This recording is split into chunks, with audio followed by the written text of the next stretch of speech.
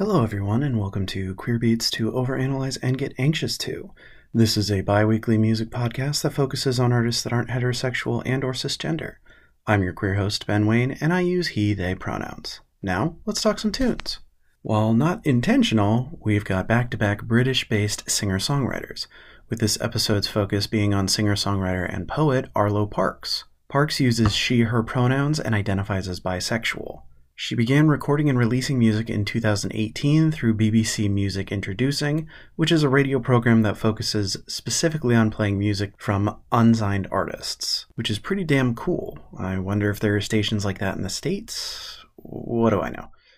She had actually been slated to start touring back in 2019, right before the world kinda shit the bed. While that sucks, and it did and has sucked for many people for many reasons, I think it allowed for her to focus on her debut album, which I think really resonated with people in ways that I think may not have had the vid not ruined most things, and continue to do so. Anyways, her debut album Collapsed in Sunbeams was released in 2021 to immediate acclaim. It's a beautiful, eclectic mix of tracks that muse on mortality, mental health, and love. What surprised me was that when the album released, she was 20 years old. I can confidently say I wasn't nearly as articulate, emotionally intelligent, or insightful as Parks is almost right out of the gate. There's an intimate vulnerability that one not only feels on a deep level, but with the way her voice has a soft intensity that's allowing us a small peek into the depths of her. At this point, I'm sure I'm a broken record, recommending every album I've highlighted, but I'm not really into highlighting or spending energy on albums or music I'm not a fan of. That being said, I absolutely recommend this album to anyone who wants to be hit right in the soul with haunting lyrics, soft musicality, and a gorgeous vocal sound that forces you to empathize. While I'm only taking a closer look into a handful of songs, I think this is an album that is best experienced in full. I feel that the weight of each song and the themes they explore complement and piggyback off one another in a deeply satisfying and somber piece overall. Now let's take a closer look into the songs Too Good, Caroline, Green Eyes, and Portra 400. Why Do We Make the Simplest Things So Hard opens our first song choice, Too Good, and it feels like the question of my life and choices. It's in our nature to overcomplicate and overanalyze things, so much so to a point of making it a hobby for yours truly. Though in this instance, these lyrics are aimed at a previous partner Arlo Parks had. I think it's a meditation on the perceived easiness a relationship is supposed to be if it's quote-unquote right for both parties. And no, don't take that to mean that a relationship is good if it's a constant struggle and fight. That's not too good either.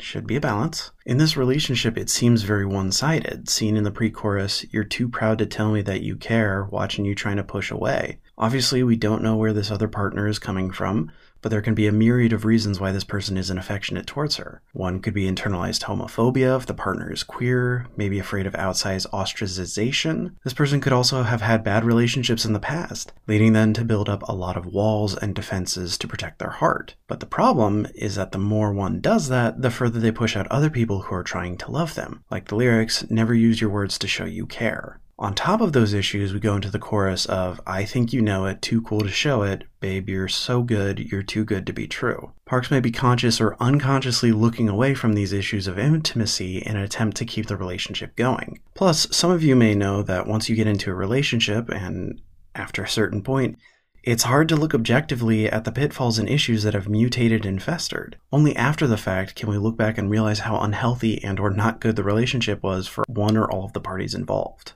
Certain lyrics like "The air was fragrant and thick with our silence" and "I let my pain out through the way that I sit" are very evocative of where the relationship was at the time. Unhappy, not a lot of communication, little affection, and yet an almost grim obligation to stay together. What's more is that there was love in this doomed relationship. As we go into the outro, we hear, "Sunspots in your eyes, dark green, you still mean the world to me." Just because a relationship wasn't good for those involved doesn't mean any of them are inherently terrible people. And that's another layer of pain. You genuinely care for this person, which makes it all the more difficult to disentangle from one another while still having that shared past. Now, I had to look this word up for our next song, Caroline.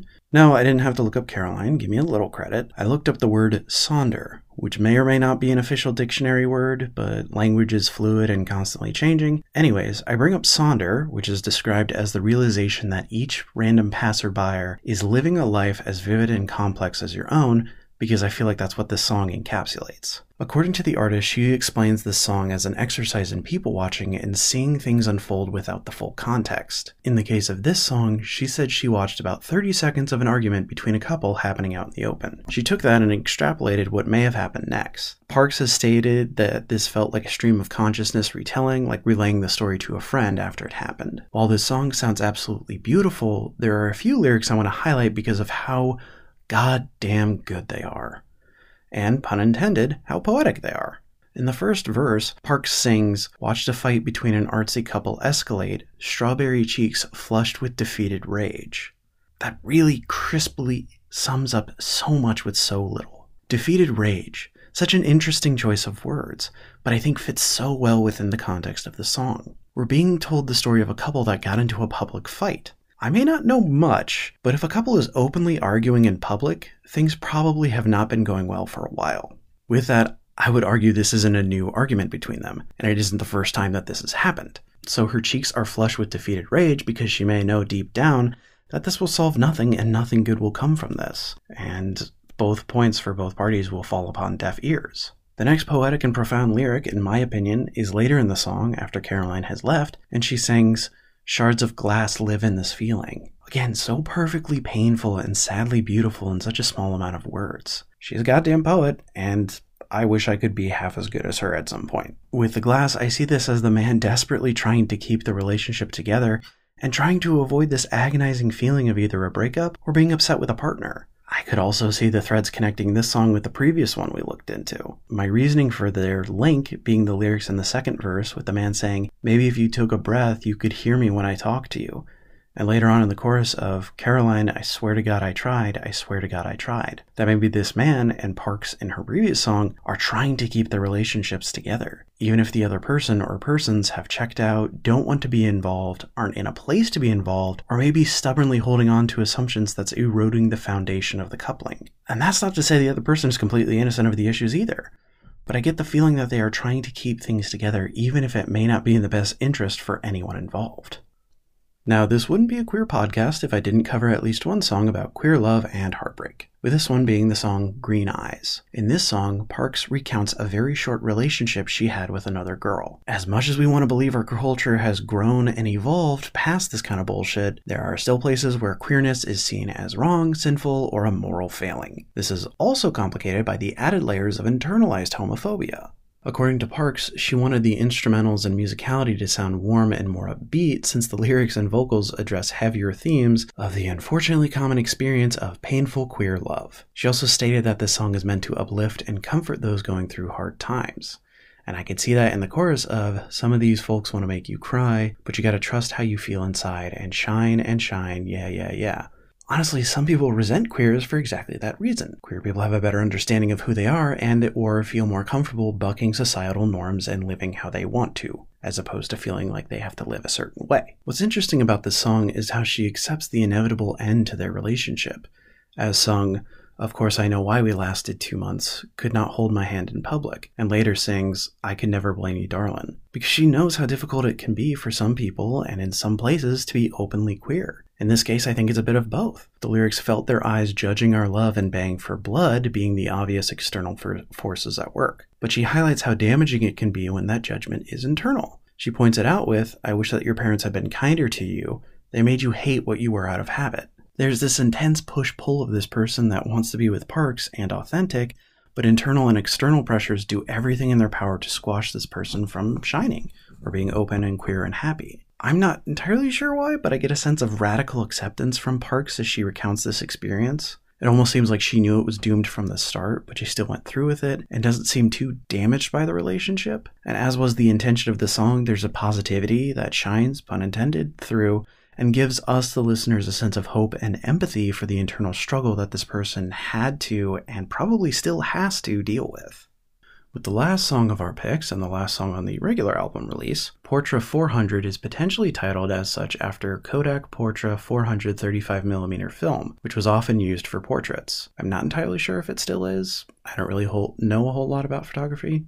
Anyways, of the song, Parks stated she wanted it to feel like one that would play during the end credits of a coming-of-age movie. And once I read that, I could immediately imagine the song playing after a mid-90s indie flick. It feels fuzzy and the tiniest bit rough around the edges that gives a texture to the sound. While the lyrics deal with unhealthy coping mechanisms but tinges of optimism throughout, there are multiple refrains where she sings, making rainbows out of something painful, and in an almost literal sense, that's art of most kinds. It could also be the ability to take lessons and opportunities to grow out of mistakes, failures, or painful moments. But when it's immediately followed by, getting fried is how I'm dodging gravestones, that warps the meaning and kind of undercuts the previous statement. Because now it could be using drugs to artificially make something pretty like rainbows to ignore or avoid the harsh or painful reality. What's unfortunate is that some people only have these substances to help them cope. And in that, there is a host of other problems that the quote-unquote cure can cause, which then creates a vicious cycle of repeating pain and rainbow chasing. They know this isn't a good fix. Look at the lyrics, spiraling in bathrooms, tiles on cheek, telling me the drugs will only make me weak. Don't you think I know that?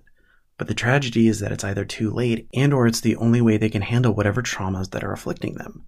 This may be the only way this person can get through day-to-day life and not end up under a gravestone through their own means. It's a beautiful song, a beautiful album. It's pretty heavy at times, but I implore you to give the entire thing a listen. But now it's time for me to wrap it up. Thank you so much for listening, and please feel free to reach out with your own interpretations, opinions, or recommendations.